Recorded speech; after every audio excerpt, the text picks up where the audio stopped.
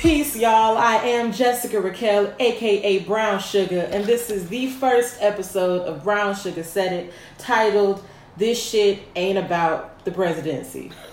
So, my first guest is my cool ass, dope ass, one of my older brothers, Lamaj, the creator of Current Mood Club. He is a movement. He is a streetwear icon. He is an artist icon.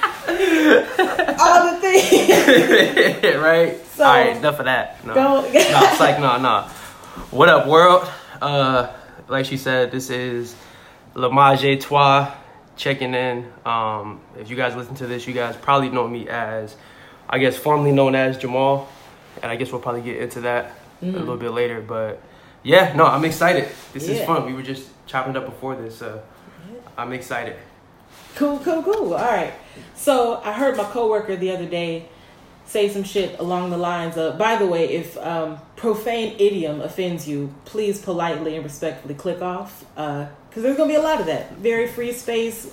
We don't believe in that, censor. Let them know. Let them know. But my coworker said some shit along the lines of, when you deliver news, you deliver it in a sandwich. So it's like, all right, let's talk about some bad stuff. All right, let's talk about some good stuff. And then let's talk about some stuff that you low-key can change. Right? Right. So let's start off with we're going to do an opposite upside-down sandwich. Hey. I got a little thought that I wrote down at work because I be thinking at work. It's kind of cool. So here's the thought. Let's get into it. So when we say racist, there's this unintentionally concealed understanding that it low-key implies white people, or white people who specifically just have this prejudice towards a certain race or ethnicity, right? Mm-hmm. We ascribe a lot of their microaggressive tendencies, their condescending just verbiage or tone of voice a lot of times when they address certain people, their savior complexes, yada yada, to their racism, right? Mm-hmm. Now, I want to clarify, I'm saying unintentionally concealed because the truest definition of racism, at least in the systemic sense, being that, okay, so you have this ability to exert this sort of financial, political, judicial dominance over a people, in part with this agenda founded on a hatred for that same group of people. This has most recently become like public knowledge. And we've just started, I think, in like the 2000s, early 2000s, starting to identify like racism solely with a group of people who have the power to exercise their prejudice in a way that like affects whoever their hatred is, or whoever their hatred is directed towards, right? Mm-hmm. So I'm saying all this blah, blah, blah to get to this big ass question, which is, from the black person's perspective, I'm not even going to check my notes anymore. I'm going to throw them aside. Right. As black artists in the community, do you feel like we sometimes give other creatives and other artists of color a pass when they exercise a good amount of prejudice towards a specific ethnic group? So not in the sense of like, oh, it's okay, but more so like we need to prioritize reprimanding white hate before we can reprimand a person of color hating another group. A creative was like, man, fuck African American creatives and shit. You know, they always talking about racism and all that. You know, we all hurt and all that. Right. And do you feel like we sometimes like let that go unchecked for the sake of saving energy for when a white creative says some off the wall shit about us? Yes. Okay. Simply yes. Mm-hmm. Absolutely. Black creatives specifically. We can kind of. So I read this book. It's the 5 dysfunctions of a team, right? So like we were looking at black creatives as a team. One of the pillars is accountability, and it's like one of the top things they talk about. So I think as black creatives, accountability is huge because, to your point, I guess yes, I think we would check someone that's white or whatever it may be, looks white, whatever, and quicker than we'll check someone that looks like us when they're talking about the same thing in a different context. I don't know if that answers the question. It does. I'm just trying to think about, because like I had a post on Instagram a couple months ago. This director who someone asked him, it was this white anchorman. I think he asked him, well, why can't we say the N-word or something? Oh, he's like, well, say it. He's like, say it. You want to say it? Say it. Yeah. He's like, you know I can't say it. You know I can't say it. Yeah. He said, no, say it. Say it. No. Yeah. Exactly. Perfect example. Like putting him in an uncomfortable situation. Yeah. Right then it's easier. Mm. You know what I'm saying? It's like, say it. You want to say it? Just say it. And it's like, he don't really want to say it in that context kind of thing. You know what I'm saying? But it's like, you on that platform, like, I'd rather talk about something else because we're forward thinking. A lot of times some shit is like, look, but we're past thinking like that, or we're past having that mentality, so we can move forward. And if you want to move forward, some shit you just gotta like either talk about in a way where you're gonna be heard. Yeah. That's what sparked this idea for a post and COVID-19. No, for real. Yeah, no. It's not a laughing matter though. Put your mask on, goddamn it. For real. No, but it sparked a post. I was just like, hey, white people and people of color who do not at all identify with blackness. Mm-hmm. You are not allowed to say the N-word. And then of course I went into detail briefly or whatever, but that's not the point of why I'm mentioning this. But I'm saying that to say, like, I'm trying to normalize checking people who I rock with who are people of color and don't identify with blackness. Because I noticed, like, back in, like, maybe like high school, I can be real with y'all and say, like, sometimes I let it go unchecked. And after attending the illustrious Florida A&M University, further awakening my mind, I realized that wasn't okay. And I'm not going to live in the past, as Lamaj said. I'm going to live in the future. So I try to check it as soon as it happens. So I say that to say, like, I'm trying to get into this habit of checking the homies, like, you can't really say that, man, because that's kind of up. Like, right. I know we're brothers and brethren and sisters in the sense, and kins from my non-binary humans, but like in the sense of, like, we all know what struggle feels like, but in the same breath, respect that my struggle looks pretty different from yours. This is so good. I swear this is good. Like, this about to open up conversation, just because I feel like I'll say it doesn't necessarily bother me when certain people say the N-word, if I'm being honest. And you said it, and I was thinking about it as you said it. I feel like a lot of it had to do with the fact that, you went to a HBCU and you were able to see things a lot differently. You know what I'm saying? Even to the point where, like, when I would come visit you kind of thing, and I would just get a taste of it, and I would, see different things, you would tell me different stories. I was like, oh shit, like, that's dope. You know what I'm saying? It's like insight that I didn't have, growing up or when I was in college kind of thing, right? So with that, I feel like, specifically like the N-word, right? Yeah. I feel like a lot of times, and being from Florida, you're from Florida, a lot of times you see people that say the N-word that grew up in an area where they were just like the people around them type of thing, in the sense of, like, they grew up the same way, whatever it may be. When it comes to, like, Spanish and black kind of thing, I've seen it all the time, to the point where it don't bother me. I have friends that say the N-word, because we kind of like, because for me, nigga's like a homie, you know what I'm saying? Like a nigga's just someone that you rock with.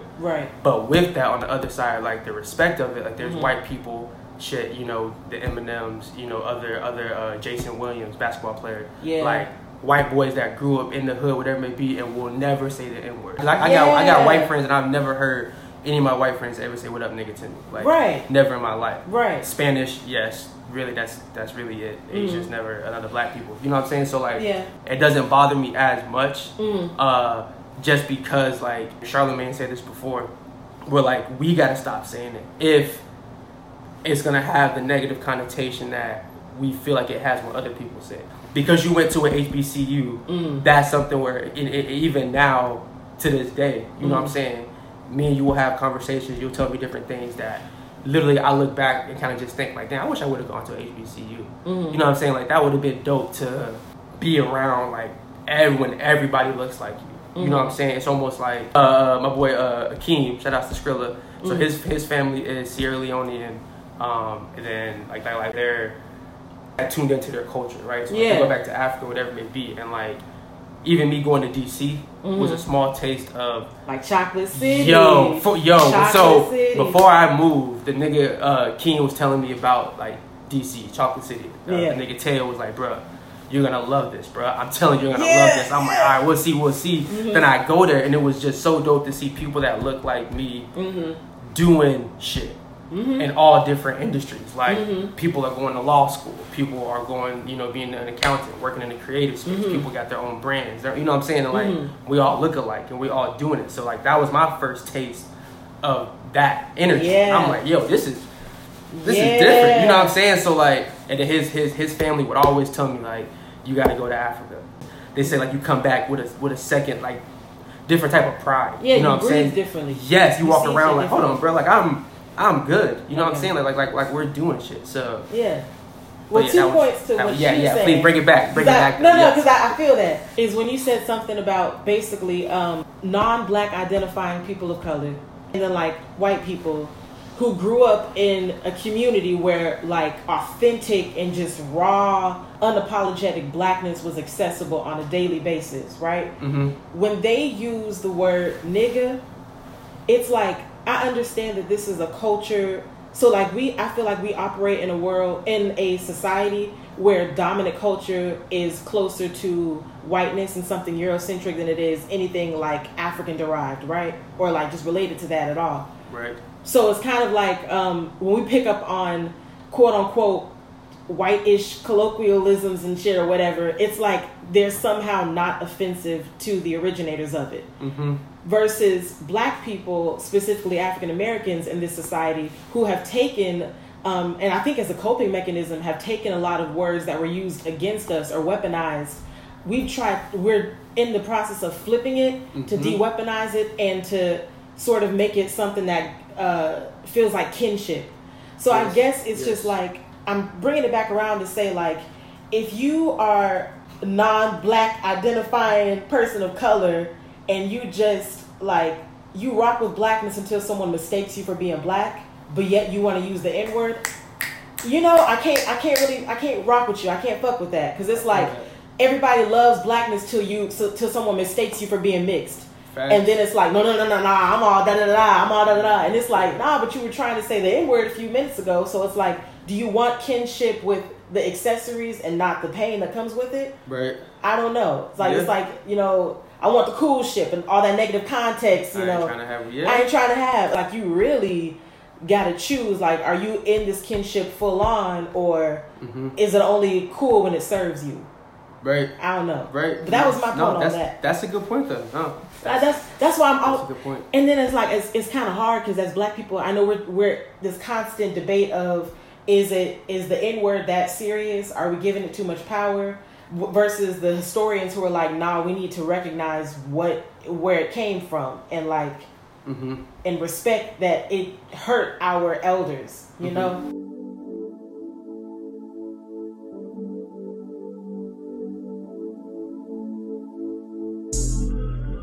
I feel like as black people, you know what I'm saying, and across the board, hear me out right now. Yeah. Like, people want to be like us. Oh, my Everything God. we do is cool. You know what I'm saying? Like, if you don't understand that as a black person, like, don't try to be nobody else but you. And because of that, to bring it, we talk about streetwear. A lot of industries are looking to streetwear for stuff, right? Because now they can't figure out what's going on with the kids. Big industries, Coca-Cola, fucking you name it, McDonald's. They're all out of tune with what's happening with the kids. Like, and before they were the front runners type of thing, but now they have no idea what's happening. Really? Yeah, like, they don't know, they're not in tune with the street. So because of that, they go to streetwear. So streetwear has a power right now in like all industries. Like, no other industry has like the influence of streetwear type of thing. And if you look at, streetwear and streetwear is the culture they talk about, the culture, you know what I'm saying? So now, because fashion and music go hand in hand, right? So like, a lot of times if you're a musician, you get tapped into fashion, right? You meet a designer, the designer dresses you get certain things on, right? When athletes are warming up, they're listening to the music of the people over here. Then they try to dress like them. Wow. And these people over here are trying to prove that they're athletes. Meanwhile, everybody's trying to be both of them.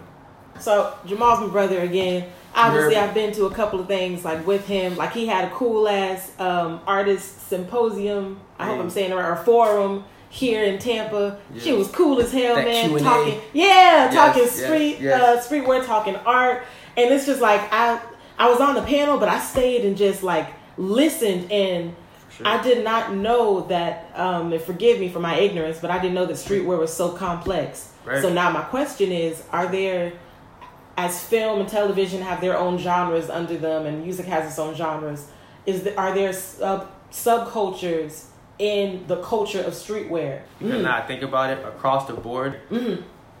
African Americans, black people, we've touched everything in streetwear from the beginning to where it is now. So like streetwear, the big picture kind of thing, you break it down, it's fashion, it's food, it's artwork, right? And then music kind of falls in that whole kind of space. So, and then with that, so like specifically with fashion, so like fashion, there's like sportswear, there's luxury, there's high end, there's all that kind of stuff was broken down. But with like having our touch on everything, so there's a guy, his name is Hiroshi Fujiwara, right? So Hiroshi is from Japan. So Hiroshi, they basically say, is the godfather of streetwear. He's from Japan, OG, like Fragments, like he is like the OG out of Japan, the OG of streetwear. And his story is basically he was in Japan, he went to New York in the 90s when hip hop was booming. And he literally, this is during a time where like this was before you could download music and stuff. So he was a DJ. He's like 18, 19 years old. He would come to New York, he would link up with other hip hop DJs. He would take the hip hop records, go back to Japan and spin hip hop records. And that basically, so in Japan, he's the shit. Why? Because you went over there, he's dressing like hip hop artists. He, you know what I'm saying? Like he putting his own twist on it, kind of thing. But he's playing hip hop music. So that's like where streetwear is starting. Are we influencing stuff from the beginning to now and everywhere, all over subject? Yes, absolutely. So the one thing about streetwear is you got to be real and you got to be genuine to what you're doing. Okay. And because social media, right? So social media has played such an influence on streetwear. Can I break down like the fashion side of it real fast? All right. So 7-8 years. If you look at how we, the consumer, heard about trends and stuff like that, right? So there was a Fashion Insider, right? So the Fashion Insider would basically go to these stores, kind of thing. They would pick out. They would say what's hot. They would decide, okay, this is going to be hot. So then buyers from those stores would go to the Fashion Insiders, put it in their store. Then we go to the stores and then we see it and we say, okay, that's hot. Now it's literally flipped. So now the consumer decides this is hot. This is what we want. This is what we want to get. Insiders have to be tapped into that. Then the insiders go back to the retail stores and say, hey, you got to have this brand in your store. You know what I'm saying? So like now it's completely flipped. So because of that, if you're not genuine, like in your art and your craft kind of thing, people see right through it. Like, period. It's dope now because like in fashion, it's starting to take a big turn because like a lot more people that look like me and you are starting to get opportunities in fashion because we had that moment where we said, you know what, we don't need y'all. We're going to do it on our own. And with that, we became more popular than these big fashion houses. You know, the Dior's, the Louis Vuittons, the Gucci, you know what I'm saying? Like Versace. Like we were doing our own thing to the point where they said, you know what, we got to start bringing them in over here. So then Virgil gets a job at Louis Vuitton, the first African-American head designer over the men's Louis Vuitton line. You have the dude, Salib, who's the head footwear designer at Versace, black dude. So like you know, so we got so much more influence now, and because we kept it to ourselves, now they gotta come to us to get it. Right. And that's what's dope for me, you know what I'm saying, to see, especially as like a young black creative. I consider myself more of a connoisseur of art than like an artist. But because of that, I feel like I sit back and watch a lot more because I'm not necessarily in the trenches all the time. I'm kind of just watching, okay, I want to learn about this process and then seeing the process of kind of things. So is it a good thing to be almost like this anomaly in a certain industry, well, specifically in the fashion world and the streetwear realm, to be like this anomaly as a black creative, because then people have to come to you who aren't tapped into the black community? Is that good for us, or is that kind of detrimental? Because then it's like we can no longer focus on getting our own shit off and going. We're over here helping out people who already have their shit running. Both, because if you look at it, it's something where it's like Virgil, right? So he started with Off-White. So it's dope because what they do is they still have, like, they're the brand. So literally they become the brand. So Virgil has Off-White. Off-White is probably doing just as good as Louis Vuitton. He just kept collecting the check for Louis Vuitton. He's still producing on Off-White. He's still doing shows. You know what I'm saying? Like, that's what got him. He can do a collab with Nike. He's done it. Jordan with Off-White. He's still doing that. Oh, yeah, by the way, it's like now in the creative space and, like, if you know my background, so, like, seeing it from the business side of things, it's almost like looking at a resume. And now people are saying, like, currently I'm head designer at Louis Vuitton. I'm founder of Off-White. I'm, creative director at blah, blah, blah. I'm a blah, blah, blah, brand influencer for McDonald's, da-da-da-da-da. The resumes are getting long now. So because of that, for me, it's motivation. It's like, it's showing, like, but you gotta, don't forget where you come from. Right. You know what I'm saying? Like, keep doing what you're doing. Other stuff is gonna happen. You can do that. That's when that hustle come in. It's like, all right, I'm talking about working a job, multiple job type of thing. It's like, all right, I got my own business. I'm also working over here. I'm also working over here. I'm collabing over here. So, like, I think it's good. I think because now they have to come to us, but we're not stopping what we're doing. Right. You know what I'm saying? To, like, to give it to them. And it's kind of like they're investing in us without knowing. Like keeping your business but they know, though, in your pocket. Bro. Oh, they know. So, like, fucking, I'm gonna use the name and we're gonna stay on it for this and that's it. Kanye West. Right, I know it, right? Don't tune out right now. Don't cut off. Hold on. Hold on. Niggas just said click. But no. Here we are. Trigger warning. All right. So to go back, so there's like an interview with Kanye West that he did with Sway Lee, right, years ago, when he said, "You don't have the answer, Sway." So everybody knows that meme, right? You don't have the answer, Sway. So what they was talking about was how Nike wouldn't give him the infrastructure that he needed in the contracts to build his own brand under Nike. Basically, Nike said, "There's no way you're gonna be able to have your own brand under us. No way." So that's what he was asking Sway, like, how do I get past that?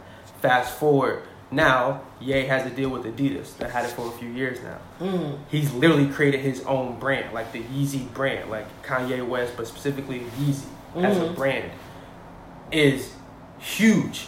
And he's literally showing, like, this is what I was trying to tell y'all I was trying to build, but Nike wasn't having it. Adidas is a German-based company.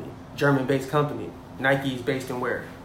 I don't know. USA, Oregon. You know what I'm saying? So, like, he basically said I had to go overseas to get, you know what I'm saying? So he kind of, you see, like, hey, I was telling y'all, Nike would give me the infrastructure. You know what I'm saying? So, like, with that, and I talk about it with a little, so, like, like literally with, like, Yeezy, right? To talk about how when you know when you create a brand, you become the brand, you can do other stuff and still, like, build your own things. Like, in street, what we call it, Yeezy University type shit, right? So there's people that have worked for Kanye West, so they've worked for Yeezy, and I'm gonna just run off some titles right now, right? So Virgil, right? So we know Virgil Abloh, Off-White, Louis Vuitton, came from Yeezy camp, worked for Kanye West, worked for Yeezy.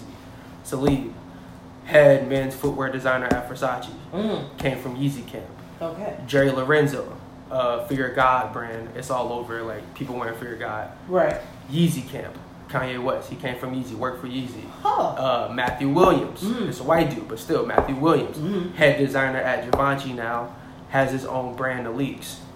Yeezy camp, bro. There's so many, Chinatown Market founder, Yeezy camp. Like, there's so many people that came from, you know what I'm saying, where it shows, like, because you won't let him have the infrastructure, because they won't let us build certain things, they know what we can do. You know what I'm saying? So, like, if we build something and we I think that's the biggest thing for specifically, like, black creators right now. Become, like, literally you become the brand to the point where, like, people are investing in you. So on the flip side of that, what's that mean? You got to invest in yourself. So you got to invest in yourself before you expect someone else to invest in you. Type shit. You know what I'm saying? So, like, when we become the brand, that's really all we need. It used to be, you know, you got to have this, you got to have that credential, you got to have that. Now, literally, us just being us is enough. You know what I'm saying? Like, you dope enough, you genuine enough, that's all you need. Everything else will happen because of just who we are and where the world is going type shit. You know, like the world is going in a place where the world is becoming a lot smaller. Yeah. But shit don't change where people want to be like black people, African Americans, whatever you want to say. Right. You know what I'm saying? Like, that's a fact. Yeah. And I know people like, that's still it constant. ain't, but it is. You know what I'm saying? Like, it is not, but it is though. Like, yeah.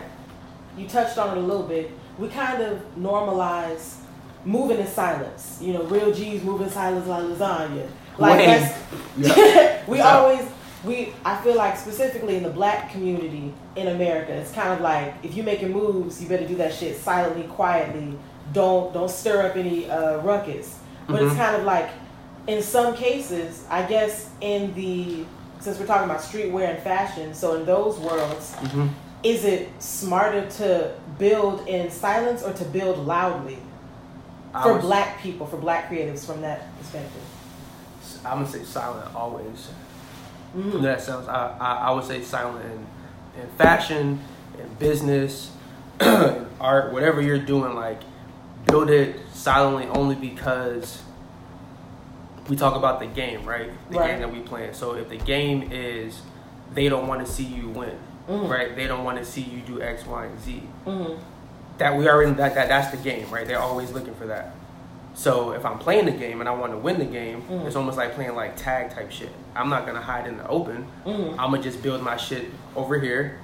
You know what I mean? Because you're not gonna mess with me if I'm building it over here type shit. But it's still gonna be genuine. You know, it's still gonna be productive or still gonna be successful because I'm building it. You know, perfect example I would say is like, which I guess it was quiet because I heard about it kind of through other people, but like what Nipsey was doing in his neighborhood, Nipsey Hussle, that he's building. That's the piece, right? Facts, like real OG types, like you know what I mean, like a real nigga type shit.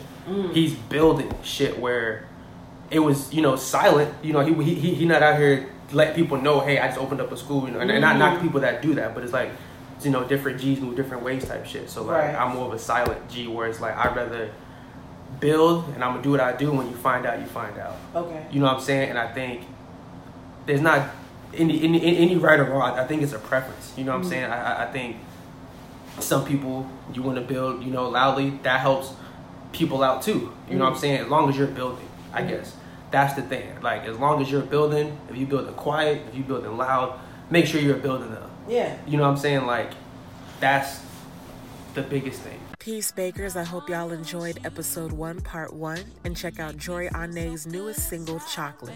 If Brown Sugar said it, it must be word. Peace.